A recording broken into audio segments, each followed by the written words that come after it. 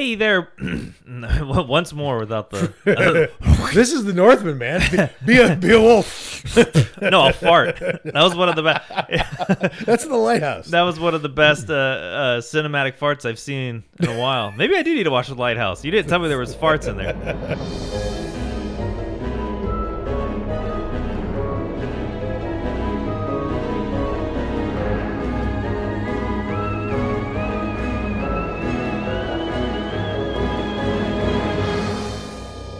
Hey there, boys and girls. Welcome to this week's episode of Hollow Weekly. Nick and George here with the Viking.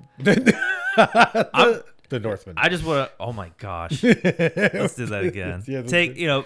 Beep, take two. No, but it's funny because Robert Eggers, I saw an interview with him, and he was like, I do like the movie The Vikings. And I'm like...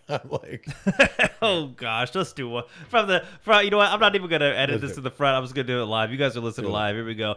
Hey there, boys and girls. Welcome to this week's episode of Hollow Weekly. Nick and George here with, don't mess it up, the Northman. Nailed it. I had to slow down. In fact, I got that watch. You got... For those listening, I've been fixated on this watch from a company called Mr. Jones Watches. Mm-hmm. And now you're probably thinking of that one song in your head, Mr. Jones. They have a watch called like a Lazy Day, and it's just a guy in a pool. Mm-hmm. And I love it. And on the back, you get engraved. And Alex is like, what do you want engraved? And I want slow down. Slow down. The watch is perfect visual for that. Yeah. So, so when I have it, I'll be able to get the movie titles right for these episodes. So I'm very excited. This is going to be a spoiler review of The Northman. So if you haven't sat through the entire 3-hour journey of what is the runtime of this movie? It's 2 hours and some change. Okay. And it's also a spoiler if you've seen Hamlet. Yeah. I mean, they changed some things. I heard it described as Hamlet meets Conan the Barbarian, and then I heard a lot of people arguing that it's way more Conan the Barbarian and no Hamlet. But I'm going to argue a lot of the opposite here in a minute. It's funny. I can see it, but I do think it leads more Hamlet. For it to be like Conan, I thought there was going to be like at least. Yeah, what did you think coming in? Like when I told you the Conan Barbarian thing, and you ended up watching it. You actually really, because I didn't know anything about it going into the movie other than the trailer that we had saw. Where it's like, I'll avenge you, father, mother, and he just keeps repeating it over. He's doing the Inigo Montoya. Yeah. So I didn't really know anything about it. I just knew it was Robert Eggers, who I really admire. Like I do think he's one of the best working right now. Totally. Yeah, I absolutely love The Witch. Haven't gotten all the way through The Lighthouse. I need to watch it in the right setting. Like I tried to watch it, with the lights on, at like 7 o'clock. I don't know what the right setting for that movie is. That's what you see, but you keep selling me on it. You're selling it more. The right setting for that might be upside down. So when we got in the car, we actually saw it with our friend Haunting Season. I'm telling you, moviegoers. That was so fun. 12:30. Showtimes. Yep. With him. Just like right in the beginning of the afternoon. Like you go in there at 12:30, you leave. It's 2:30, 3 o'clock. You have the rest of the day. I want to make that a habit. Like, and you felt like you accomplished something. We went to a volcano. We kind of circled the earth. Went everywhere. Dude, I actually came back from the Viking, cleaned the house with a Viking mentality, and it was spotless. But when you told me the Conan the Barbarian Hamlet thing, that got me really excited because one of the other movies I really love, or two other movies I love that's basically Hamlet, is one, The Lion King, but two, Dawn of the Planet of the Apes. Yes. And I didn't know all this. Like I'm not claiming I knew it was Hamlet going in. Like you told me that, Alex, told me that the two people who love books informed me of this. And I do think adding any kind of Shakespeare is a winning recipe. Well, sometimes it's secret Shakespeare and you don't know it, which is like what happened with Forbidden Planet. And when you find out later, you're like, wow. Yeah, I think it is absolutely fascinating. And so being that I like all those movies and I love Forbidden Planet, and after hearing about it, I thought, why don't more movies do that? And then you said that, and I was like, oh, well, there it is. There's another movie. So I'm probably going to enjoy Which, by the way, we saw on Shakespeare's birthday, ostensibly, if you believe Shakespeare exists. So that was amazing. It was amazing. It was an amazing experience. It was a great experience in the theater. Not that great a crowd, but it's 12:30. Yeah, I wasn't even going to get popcorn. Then Josh got it. I was like, or no. It was 12:30, and I was like, I wake up late. I just had coffee. I brushed my teeth. I didn't want to sit next to you guys, with stanky ass coffee breath. But then Josh was like, I'm gonna go get a drink, and I was like, I'll go get a drink. And then Josh was like, I'm gonna get popcorn. I'm gonna get popcorn. Yeah. And I was looking at you guys decide, like, it made sense to even think about it. You're going into a movie where you're gonna watch people do the Lord of the Rings journey for 2.5 hours. You're gonna be starving. Also, you're gonna burn calories watching this movie. It's also like really intense, and so being able to just like throw popcorn in my mouth during like those battle scenes was really, it's really nice to have a little vice in there. And it's an amazing cast. So I'm just gonna get the surprise out of it. I have a surprise for Nick, right? But the cast for this is ridiculous. Obviously, it's Alexander Skarsgård, Nicole Kidman, which there's an amazing turn her character takes in this movie. Anya Taylor-Joy, Ethan Hawke was amazing. Bjork, William Dafoe. I mean, Bjork was. I'm telling you, if you put this group of people together in a room in Hollywood, you couldn't assemble another group somewhere else. I would want to be in Hollywood with this group of people that made this movie. So, and I can't say his name, but I think it's Claes Bang. Do you recognize that name? No.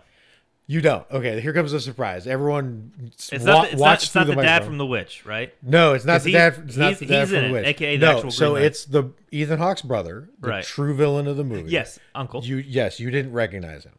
No, because you've seen him before. Okay. This is I'm excited because I don't know where this is. I do not know where this is going. It is truly a surprise. I feel like I've seen him. Did he look familiar? He it's weird. He did and he didn't at the same time. Right. Like I felt like I've never seen this guy, but I felt like I've always seen this guy. Totally. Well, here's the thing. So he's really, really well known, but wouldn't be to us naturally, but in a lot of things. But if you say Bridgerton,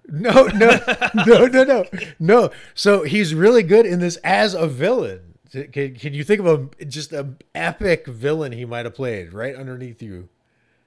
I know it wasn't. Go big. The biggest villain you can think of in all horror movies. Just go big. All horror movies? Yeah, all of them. Just name the biggest villain you can think of. Freddy, Jason, Michael, Chucky, Dracula. BBC's Dracula. Shut up. No, that was him. That was him, which explains why he is also phenomenal in this movie. Dude is amazing. Yes. That is one of the best Draculas we've had since Gary Oldman's nutsack hair. Totally. Like, oh my god! And also, you would think in the cast I had just said, like with him in there in that mix playing the villain. This is a perfectly cast film. It's insane. Wow. I am shocked. Right. So that's great. He made Dracula like threatening and awesome. Yes. Like I want to be his friend, but you ain't sleeping over. Yes, and also like truly superior. He played him Pennywise style, like alien. Yeah. Like he'd almost become so powerful that it was he couldn't be bothered. I could rewatch the BBC's Dracula. 100%. Honestly, man, that got me hyped. I didn't expect that. You're right. That was a great surprise. All right. So let's talk about the Northman now. All right. Alexander Skarsgård, like the main lead in this. He is so good. By the way, he has literally the most hilarious IMDb picture of all time. Oh, I think did we post this? No, I haven't posted it yet, but it's if you haven't seen it, go look at it. It's hilarious. I think I've seen it on Twitter or something like that. He's got a dark comic side. I like it. A lot of people want him to do more comedy because apparently when he does comedy, he's very, very funny. Well, even in the marketing for this, he's just been like it's so hilarious. He's sitting here as the Anya Taylor-Joy, who I know basically from all horror work and Queen's Gambit, right? So like.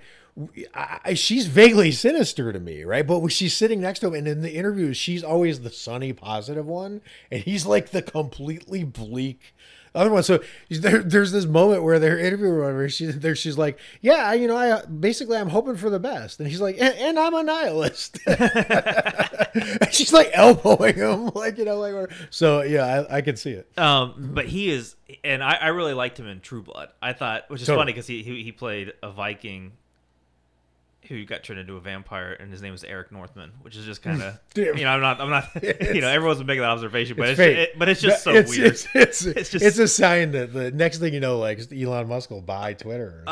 But this movie is it's not brutal throughout the whole thing. It's only really brutal in like the first act, like the first little bit. But when it is on off. It's brutal in other places than that. Actually, our audience was most off put by the torturing Alexander Skarsgård's scene later Yeah. in the movie. But you're right. It's there's less action than you would think going into a movie like this, right? Like the first attack scene. Can we just talk about? Yeah, we got to talk about that. Like the 12 guys against the world way that this movie starts. I've never felt so intimidated in a movie. So before this big attacking of a village scene, it's them just... And the village, when he says village, this isn't Seven Samurai. It's a fort. You have to scale this. It looks like a wooden castle. Yeah, the walls are 12 feet high. Right. Like you it looks like something in the Revenant like they would have built for sure. It's gonna take some effort. Totally.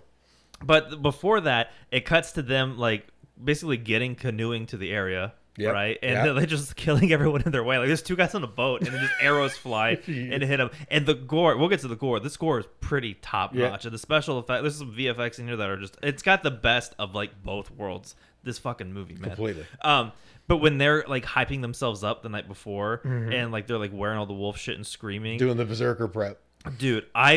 It's the first time in a movie where I've sit there and I thought, oh shit. Like whatever's on the opposite side of these people are fucked. Totally. And then you think that, and I think the movie's smart because it makes you think that, and then the attack begins and you realize, I mean, it's literally just like a football team worth of people trying to take down this fort, and it's gonna work because they're insane, and the you don't know how many trained fighters are back there, but it turns out there's not a lot. It turns out it doesn't matter. Turns out it doesn't. They have their eyes set. The fight choreography in this movie, like I swear to God, like I want to have all these directors on the show and just talk to them because there's so much going on in the scene. Even the way it starts. So if you haven't seen it, they're basically they're wolves, like they're howling before the start. So when they're invading it, they're wearing these wolf skin, you know, and it's the scene in the trailer where the guy throws a spear at him, they catch it, and he throws it right back at him.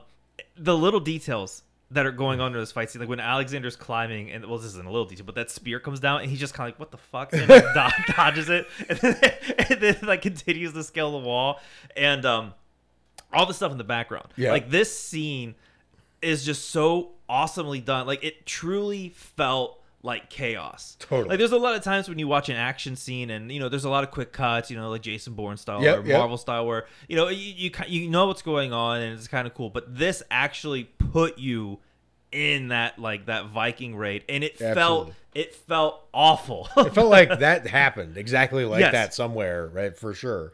And it's crazy also that they what the movie is going to unfold, because it's going to keep talking about the threads of fate and like unspooling your fate and whatnot. And it's going to turn out that there's a lot of fatalism going on here, there's a lot of belief built into the people approaching the battle that it's already been pre-decided and whatever's going to happen is going to happen. And when you think that way, you can do insane stuff because like there's literally a moment where Alexander Skarsgård's taunting a person torturing him like James Bond villain style, and he's taunting him and he's like, "Go ahead, pull your sword. Try to kill me. Your sword will break. I can't. It's not my time. You can't kill me right now, right?"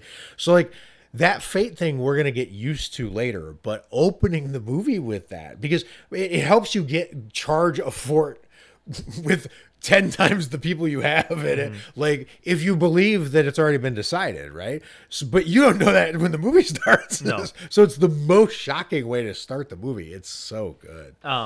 Young Alexander Skarsgård with Ethan Hawke and the scenes with Willem Dafoe were great. Dude, I swear to God, man, they know how to shoot a movie. Like there are so many shots in The Northman where I was like, how do you shoot that? Like, how do you, like, when you have people on a set with a camera, like, how do you set it up to achieve, like, what I just saw? And the one I'm talking about is the scene is Ethan Hawke comes home, and everyone's like, oh, praise Odin, he made it back. And Alexander Skarsgård, what's his name? It sounds like... I like your reenactment of it. They're like, Odin! Odin, I'm home! I don't know, he's the Northman. I remember Fjolnir, because he kept saying it. It's when he comes home and they go to this weird dungeon and Ethan Hawke burps and the kid farts and they're taking some kind of psychedelic. They are, but it's actually it's a peacetime version of the ritual we're going to see way later in the movie, where you're kind of designating an heir. He's Ethan Hawke's telling his son, like, you're my heir. You have to avenge me if I fall in battle. Like, all this stuff. It's the become a man ritual. Gotcha. Right, but it's done in a really screwed up way under a lot of psychedelics in a very trapped and closed place with farts and just guys. So like, it gets as primitive as you would expect. So it's they're shooting it of them howling and being weird, and then it cuts to like an angle of them, like a bird's eye view. Yeah. But then the camera like pans to the kid's face, and it goes down. You see his feet, and then you see that, like, it's like Big Lebowski. Like, he's like looking down at themselves, but he's not looking down at themselves because whatever chicken, fish, bone broth, mushroom, weird thing Willem Dafoe called it, has them tripping absolute balls. Totally. The only other time I've ever felt a movie that had a psychedelic scene in it that made me feel like, whoa, like, right. because I've never done a psychedelic. Right. Was Hagazusa.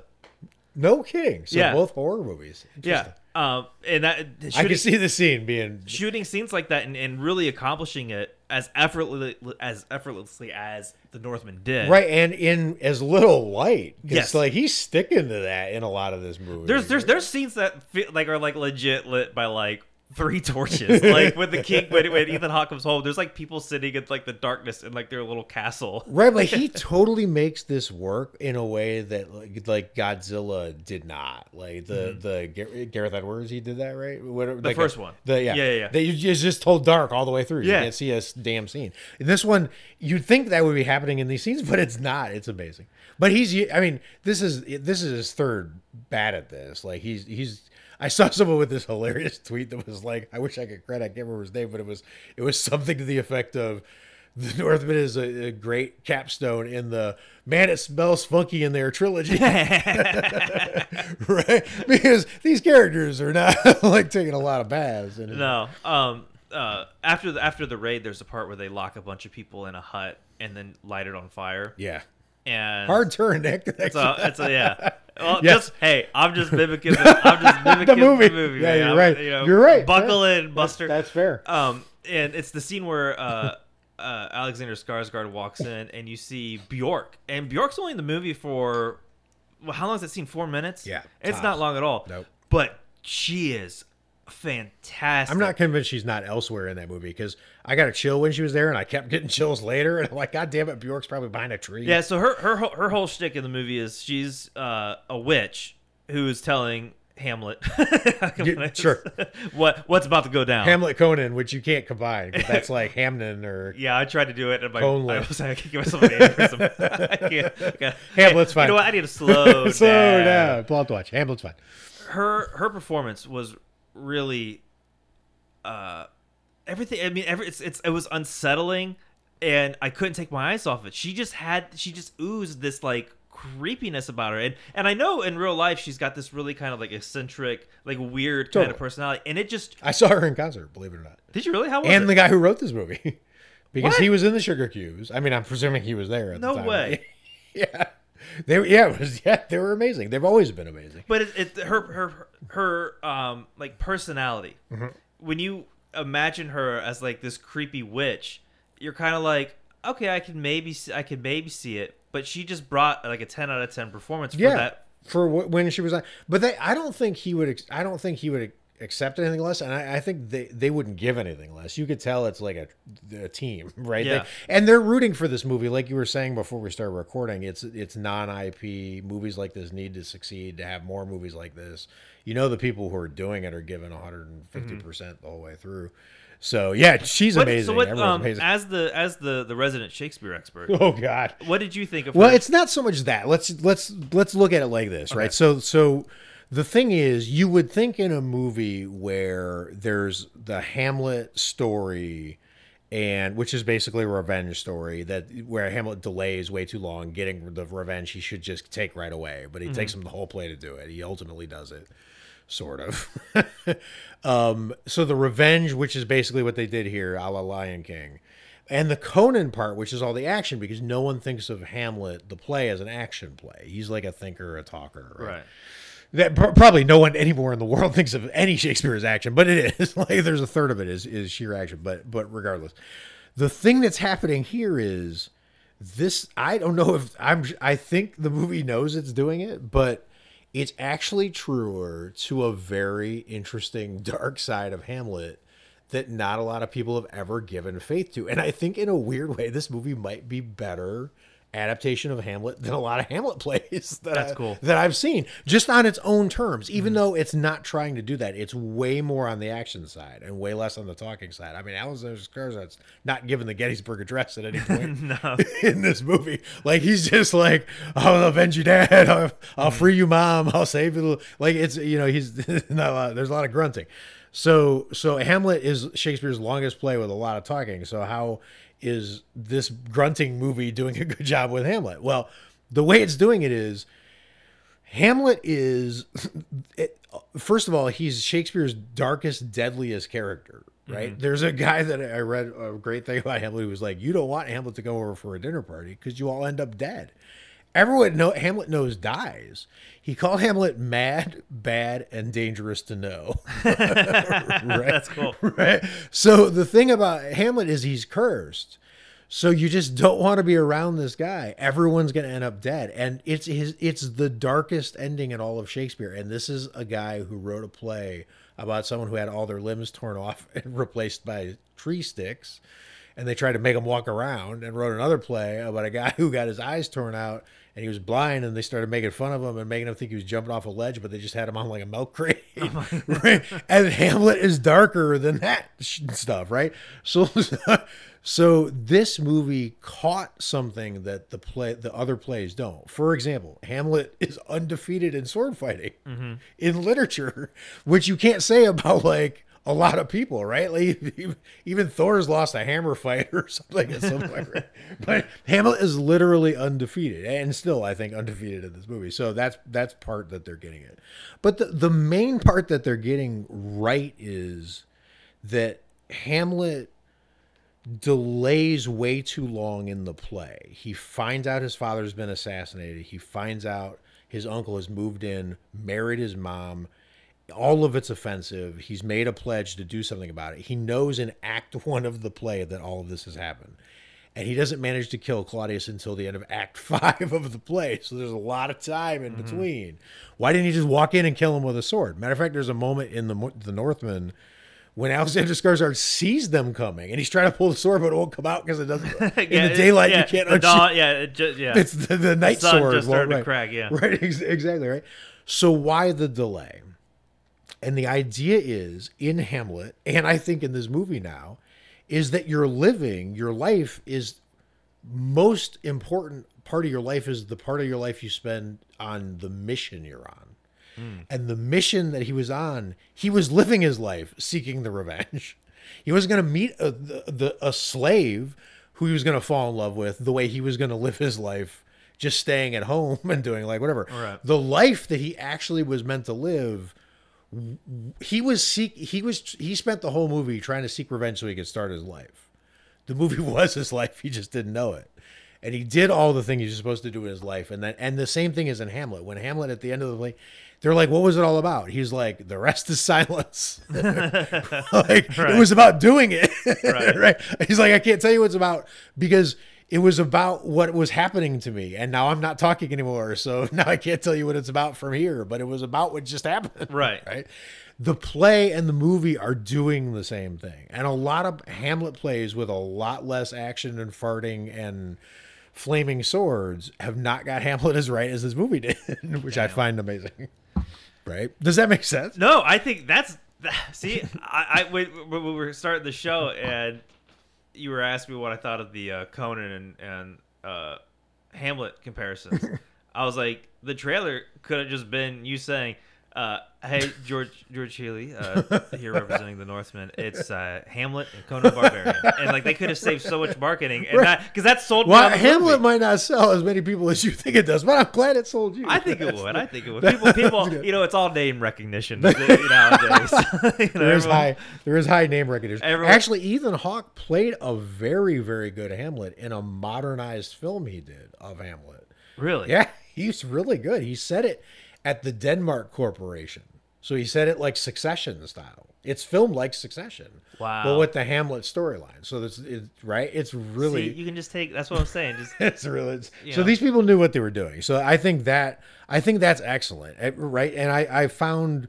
Like, I'm making it sound more boring than it was, because even though that was in there, every like 7 minutes, some completely batshit insane thing would happen, which only Robert Eggers could do. And a lot of times it was being hallucinated or dreamt about. That's where I wanted to go next. And usually that's aggravating. And I just have to gold medal this movie for doing that right, because usually that is so bad. They did it in The Green Knight, and I hated it. Yeah. So what's the difference? How do you do it right? We all, in fact, that's what Josh said when we were messaging each other.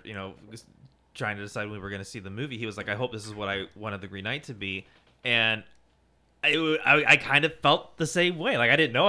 I just gave up all hope for anything Green Knight related. I was like, "Oh, you burnt my ass. I'm over you." Right.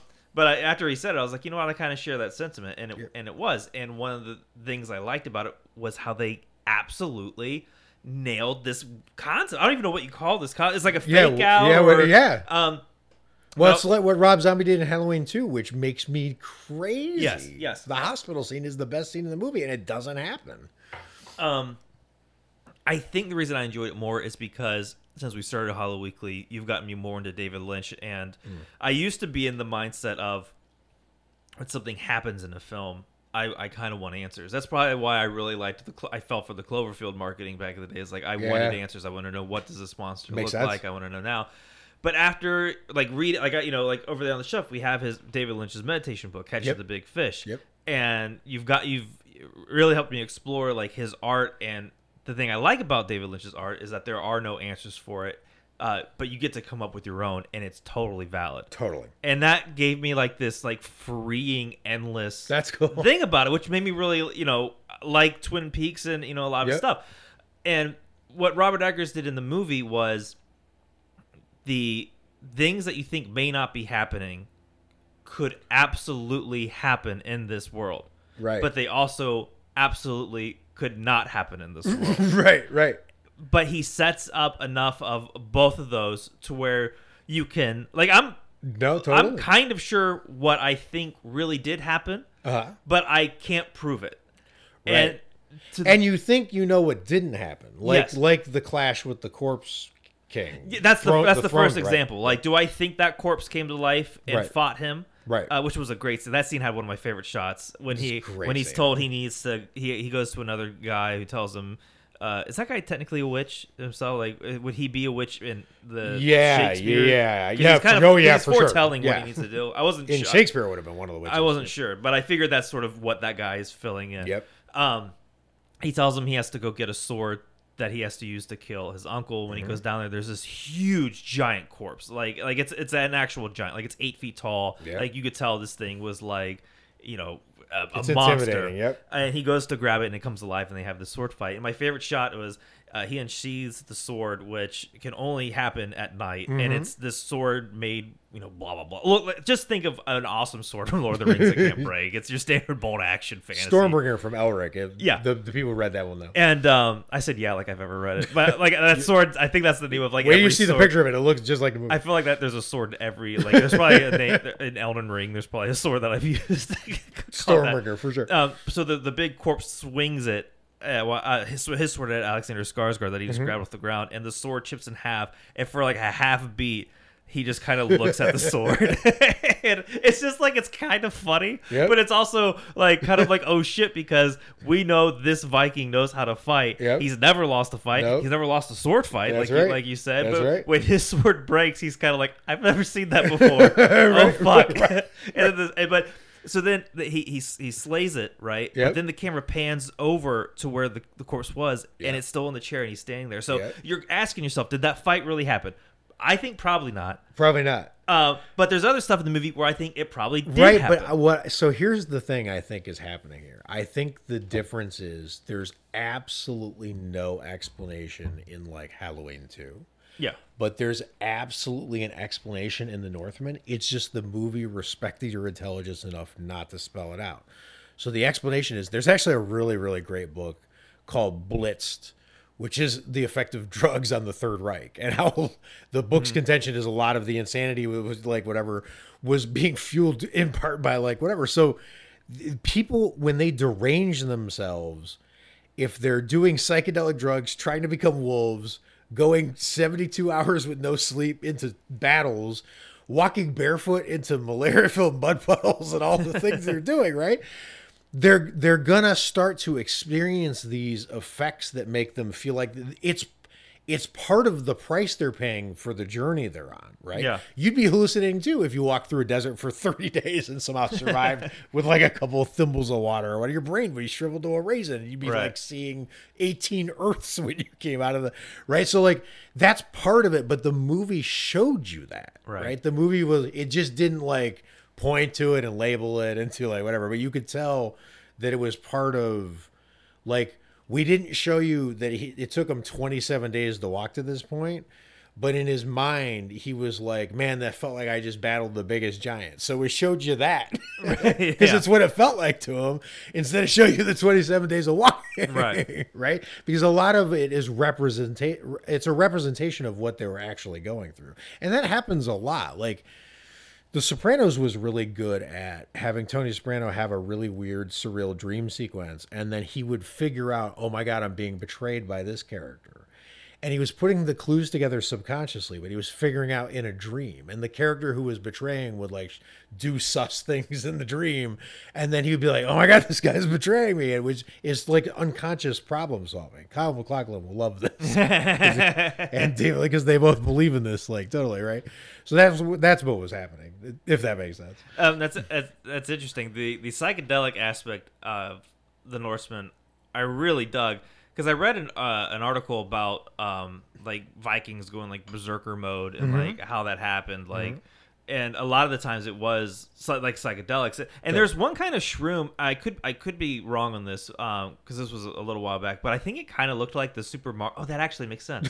It looks like the Super Mario mushroom. Totally. And they would take it and it would give them. They would hallucinate that their enemies were like way smaller than what they were in real life. Right. So to them, they're just like, oh, well, this guy's tiny. Well, you just have insane confidence. And sometimes that works, right? Yeah. You haven't seen Tombstone, but anyone who's seen Tombstone, there's this amazing moment where they're losing a gunfight across a river, and there's very few of the good guys left, and they're all about to die. And Kurt Russell just stands up and wades into the river, and they're all looking at him like he's nuts because they can just shoot him. This is far from you and me and he's like, no, and he just starts shooting them all, and they start shooting him, but they're missing because this guy's just walking straight towards him. It's the last thing you'd expect. Right. One guy walking at 15 guys, you know what I mean? Like that's basically their battle strategy is that. But the psychedelic scenes, I just thought were awesome. The Valkyrie shots. Well, the Valkyrie, I just want to say one thing about the Valkyrie in a second, but I want to ask you because it was not just the one thing I feel like we have to not leave untouched is the sport. The game. Oh my God! Right? Because there's an insane game buried in this movie that I became obsessed with watching the movie. I was like, what's happening here? Why is this a metaphor for the whole movie in like a tiny Does it have a name? Yeah, it definitely has a name, but no, I'm not going to say it. All right, I didn't know if it. Like... No, it's based on a real thing, and it's apparently just like lethal stick lacrosse. ball, Like, I don't know how to describe it. It's like imagine football lacrosse with sticks, and the goal is to maybe score, but also annihilate your enemy.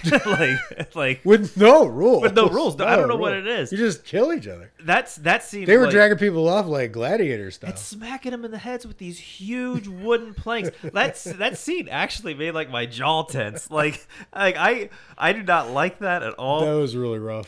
There was one thing that in the movie that they kept doing to just show like how in tune Skarsgård was, but anytime a projectile flew at him, he would do like that kind of like Michael Keaton like Batman twist. Mm-hmm. Hey, what'd you say? He was so good at that. Yeah, because he dodged a spear and a couple arrows, and then in the game the guy like picks up his ball, and imagine just like being like 3 feet in front of your friend, and you have a baseball and a baseball bat, and you just try to like hit your friend with the ball as hard as possible. Like that's what happens, but he's not that. He's that dude, so he dodges it obviously. And the shot is awesome when he dodges it. It felt like the camera like follows the ball right past his face. Yeah, it felt like some Matrix shit. Like it was really well done. I don't understand the sport, but I never want to play it or see it again. Like it hurt. I just wonder how many times Robert Eggers gamed that sport out, like made people play it so that he could get off. Do you think when he was directing it, he was like, man, he was like, okay, so we got this guy here.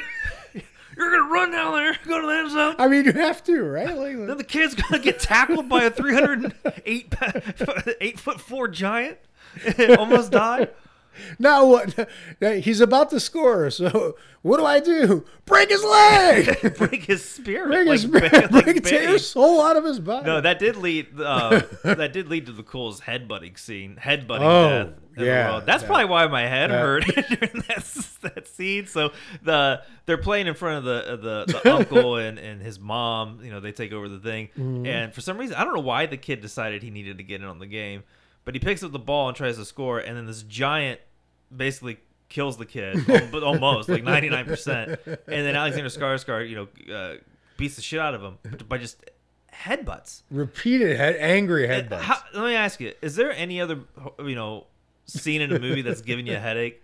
But like not because it's bad. Like there's plenty of movies that suck. I gotta hurt. It was funny because as it kept going on, and it was like the 16th consecutive headbutt or whatever, the people behind me were like, oh. Yeah, like the sounds are getting louder behind me. The sound started to get wet. It felt like, it was bad. Like the dude's head was in the mud. It was blood. And why would you not, like, you got fists? Like, you might want to take a break. Look, use your knuckles, man. Like, he was proving a point. No need to lose taste over this guy. He was proving. The sport was pretty. He was proving a point. There's an amazing detail in this movie that I loved, and I'm excited to rewatch it again. I told you a little bit about it. It's just the directionality of how the characters are moving and how you're showing how they're moving. There's so many scenes where you're seeing Alexander Skarsgård be like, well, the fates decree that I head to the volcano land or whatever. Yeah. And you see him traveling and he's just going left across the screen. And then later they're like, well, the fates decree now that you have to go, find where the Lord of the Dead's sword is. And you just see him traveling the opposite way across the screen. Like people are just going back and forth aimlessly. No one ever really getting to a goal, which is how this world feels. But like a lot of how our world feels, right? So I was watching a lot of that happen, and I started to make a bet with myself. I don't know if I told you this during the movie, but I remember thinking to myself, all right, well, he's showing us that these guys believe that they just got to go wherever the fates tell them to go, and they're not noticing that they keep backtracking on themselves and getting fucking nowhere at all. Right? So then right around the end of the movie, they go to the volcano, and he's on his final mission, and I'm sure this is the moment where Alexander Skarsgård, where the Northman beats BBC's Dracula. So let's do this. So they shot, the whole camera swivels, and I look up, and Alexander Skarsgård's staring right at me and heading straight towards me, and the landscape's behind him, and it was the first shot I remember in the movie shot in that direction, like heading towards me, right? So he's walking towards me and the camera's panning to the volcano. I'm like, oh my God, this is it. This is when the movie's going to say he cut the thread of fate like he said he was going to do. And he broke the left-right treadmill he was on, and he headed, off into the sunset, and he's going to break it. Right. Then he gets fatally wounded. I'm like, well, that's the end of my theory. Right. Because going left and right got him nowhere, and going straight at the audience, it got him to the end, and I guess off his treadmill. But what a depressing way to go out. And then I watch his body fall, and the camera just swivels up, and I go, this motherfucker is gonna go up down. Yeah. The last shot of this movie is gonna be up down. Yeah. He did left right, and then at the end he's like, I'm gonna come straight at you, and then up down was the only thing he had left to go. And I was like, I made a bet with myself like 5 minutes before we got to the scene. I'm like, there's no directions left. What's he gonna do? And then I just see the Valkyrie horse soar into the sky, and I was like, I've never bet the end shot to myself before, or at least the direction of it, or whatever. And they were teasing the Valkyrie, whatever, but I wasn't thinking that way. I was just the direction of the way people were moving in this movie is really fascinating. They're like mice in mazes, but the mazes don't have walls. They just have like water and ice and fucking other people who hate you. Now that I think about it, a lot of the shots, there's just someone with a bucket walking in the background. there's a lot of buckets in this movie. Well, logs. There are a lot of it's for pelts. it's to clean off all the blood they're about to shit. So anyway, there's amazing like stuff that happens in the film, but it's also a legit action film where it's an action film, right? And there were great fights. There were great betrayal and plot twists. That volcano scene, it is basically a silhouetted sword fight. Because they just try to make the lighting look as natural as possible. Totally. It wasn't fancy. It was a little Kill Bill, the end of Kill Bill 1. In the snow, just abstract shapes fighting each other. Yeah, and what was cool is it's literally just like the low tint of like lava with these silhouettes fighting, and at times you have to kind of figure out you forget okay, where's Hamlet at, where's Dracula, who's fighting. But it's such a cool ballsy thing that you don't see anymore. Totally. That I don't know, I just really appreciate the hell out of it. I would be so upset if this movie quote bombing did anything to deter this man's career. That fight alone was it would be criminal. The other gory stuff that happens within the fight scenes, like the guy who gets his nose slashed, who he runs into again, and it's him because his nose is missing. That effect looked really good. And the way he kills him, oh my god, the way he just slowly plunges that knife in. That got our audience too. That was a slow knife in your mouth or to your snout. Yep, that was.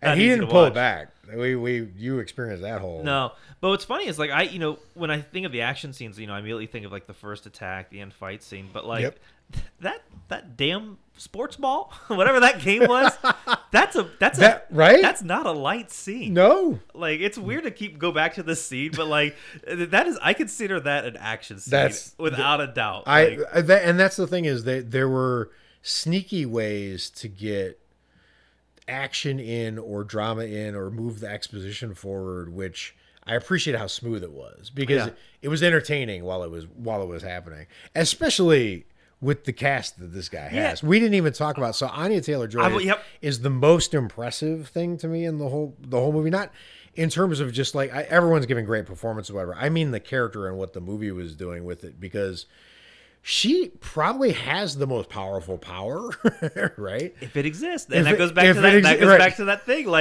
Does that power exist? And that's why this movie is great. But if it exists, she probably has the most powerful power. But her decisiveness about I'm just getting out of here. Mm-hmm. The only way out of it's the only winning move is not to play, as the movie War Games would say, right? So she jets out of there, but the visual that he gives her on the way out, because everyone else dies ugly, even the good people. I mean, think of how Ethan Hawke died. Yeah. Not that he's a good person, but just the he was lit up with 10 arrows. And 7 pounds chopped off the top. It's terrifying, right? So people are dying ugly, and not only does she not die, but her exit off the screen is the most visually.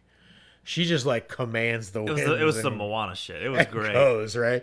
So that's an indication that she's the most effective character. She's the one who, makes the healthiest choice of all the characters, right? And so even that was great. Even their like little correspondence. So like they're both there to like serve the king that they've been enslaved by, and so when they talk, like they have to like sneak off to the side and like kind of make it quick. And I don't know. I kind of like the trying to just get this message out real quick before these guards yell at us. Yep. Like those little scenes right there were just so well done. Yeah, not only were they well done, but I'm glad you said that because it was really cool that you were watching two people who kept their cards close to their vest, who obviously had secrets they didn't want to reveal, who were good at saying little and not telling people key details that might, they have to learn to trust each other really fast, learn to become allies, and then get a whole plan built, just like prison style, with like a couple of drop notes and a couple, like whatever, all while being the kind of people who they're sort of flirting with each other and developing this relationship. And it's all in just like little moments and little plans and like whatever. It's very little language they're getting across to each other, but you feel like you're watching a relationship grow. It's not that's got to be hard to do as an actor and a director. And a writer. I think that's not easy to do. If everyone could do it, they'd all have their own little Norse one, but they can't seem to do it. What is wrong with this movie before we go? Just because this is a big, I like that, but one more actor I want to get to. Yes, the guy, the dad? No, who else? You teased it in earlier. What'd you think of Nicole Kidman's ending to this? Because that's different. That's the last. We're gonna little Shakespeare here. Yes, a little. Well, I mean, the difference here, it might not be a difference is the problem with this one. Okay. Because you can, like you were saying about David Lynch saying anything is valid, you can read Hamlet any way you want. So you could read it exactly the way this movie does. You can believe that Gertrude in the play is exactly like this, but it's not the consensus view of Hamlet. Right. This movie is villainizing that character a lot more, right? So I thought it gave Nicole Kidman a much better lane to be in, to be in this kind of movie, because she could do like real like Hamlet, but it would have been so out of place here, right?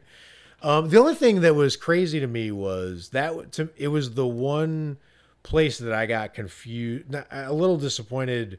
Either I didn't understand it or the movie was just like didn't bother with it. I couldn't tell what was happening. But this perfectly ties into what's wrong with the exactly because in the play and a lot of other versions of Hamlet and just this revenge story, the Lion King, for God's sakes, right? They have to solve a problem here, or one of these problems, which is the uncle, Dracula, and Nicole Kidman are very smart. They're very manipulative. They run that little shepherd kingdom, with an iron fist. People try to like rebel or whatever, and they get shut down. They figure it out, right? They're whatever their company grift is, whatever this little island kingdom they have going, right? They're the lords and kings of it because they're the best manipulators, right? But they make the most basic manipulator 101 mistake at the end where Nicole Kidman's like, I'll protect my family from Alexander Skarsgård, this trained warrior that can take down forts with his bare hands. She's like, I'll just hide in a closet with a sword. I'll have the drop on him. What could go wrong? I'll have ample time to stab him once. Surely that'll be enough and it's just such a pitiful attempt to protect her family and for a character that had to be so smart to get to the point they were at, to watch them go out on such a dumb note to me was. I have a really shitty argument, or no, not argument, but sure, bring it. I need one. This is and I'm not even sold on this myself, so I'm not. Let's workshop it. I'm not. Yeah, let's workshop it. I remember one time my grandma came over and she was talking to my dad, and she was like, he's always a kid to me. Do you think at some level, because the last time she saw him, he was like, what was he, 12 or something like that? Yeah, she did have a superiority thing. I could see that. That's my only thing. The she thing still is, saw him as a child. But she saw him beat the shit out of that guy at the game. The thing is, if he had just landed 2 days ago, Most Dangerous Game style, sure. But he lived there for 12 years. by the time this moment in the game. And part of being on top, being in charge, is being super observant and like reading the room, reading the island in this case. I'm not buying it. And then I literally, my brain even went to the fact that because I heard her say at some point, thank you to him, that she was trying to die. Like it was death by cop, that that her plan was so dumb on purpose because she wanted to be let out of this, treadmill of pain or whatever. But I don't think that's right. I think I missed something that someone said. I think she was trying to protect. I think if she had it to do again, she would kill him. I don't think she failed on purpose. It's funny. That's one of the things that's not a psychedelic thing. Wondering if it's real or not. That's just a straight up human moment where we're like, huh? they got us guessing if this metaphysical shit's happening and just the plain ass life shit's happening. Like this movie's got questions. Good questions. That's what I'm saying. What do I think is wrong with it? Dude, I'm gonna be honest. I'm not just like, I don't want to just like come out like fanboy in the movie. Like the musical numbers, you enjoyed all those? I didn't mind them. I mean, dude, we were in Iceland in like 800, like totally authentic.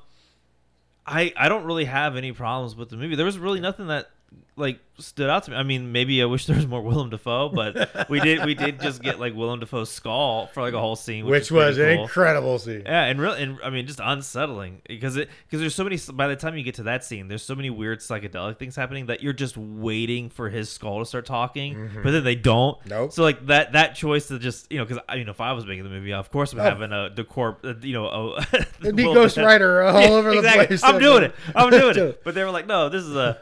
They keep calling it an art house movie, but it's $90 million. It's not an art house.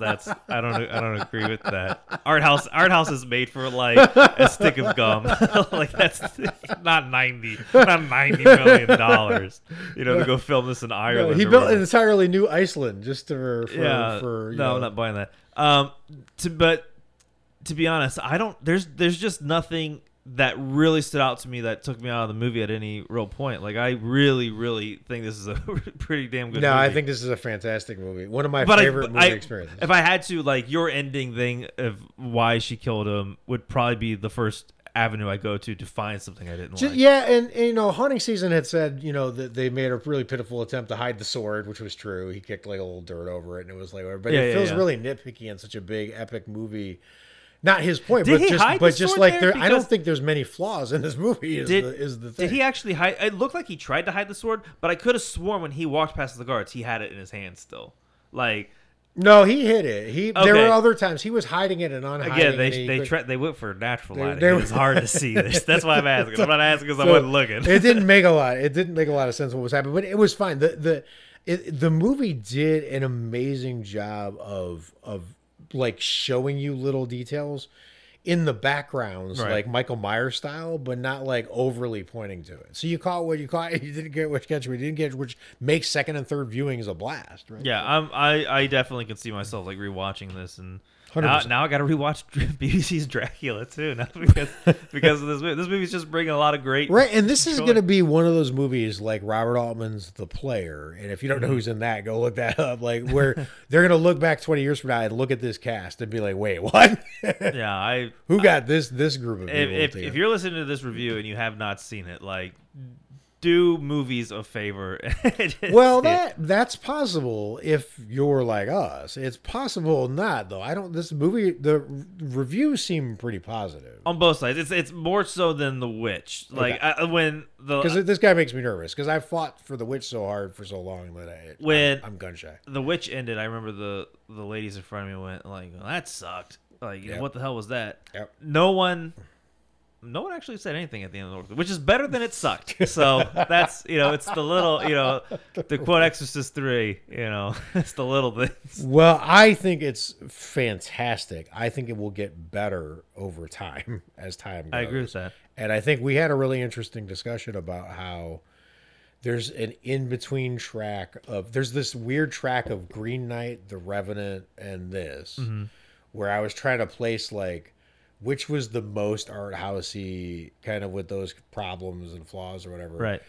And I expected when I walked out, it would have been Green Knight, this, and Revenant as the most grounded. But I think this is the most grounded movie. Oh, absolutely. By a good distance. I don't think Tom Hardy could survive half the injuries he sustained in The Revenant, let alone what was going on with Leo.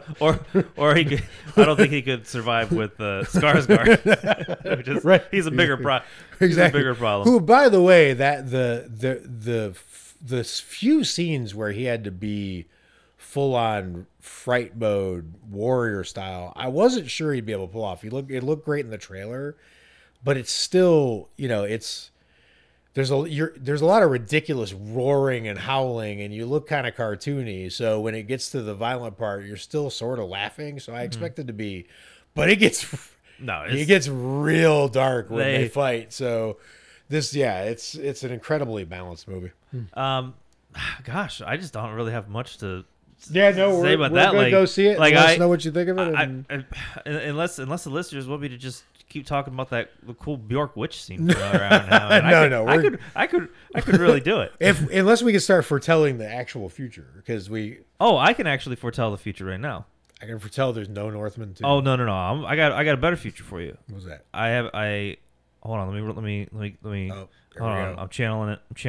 All right.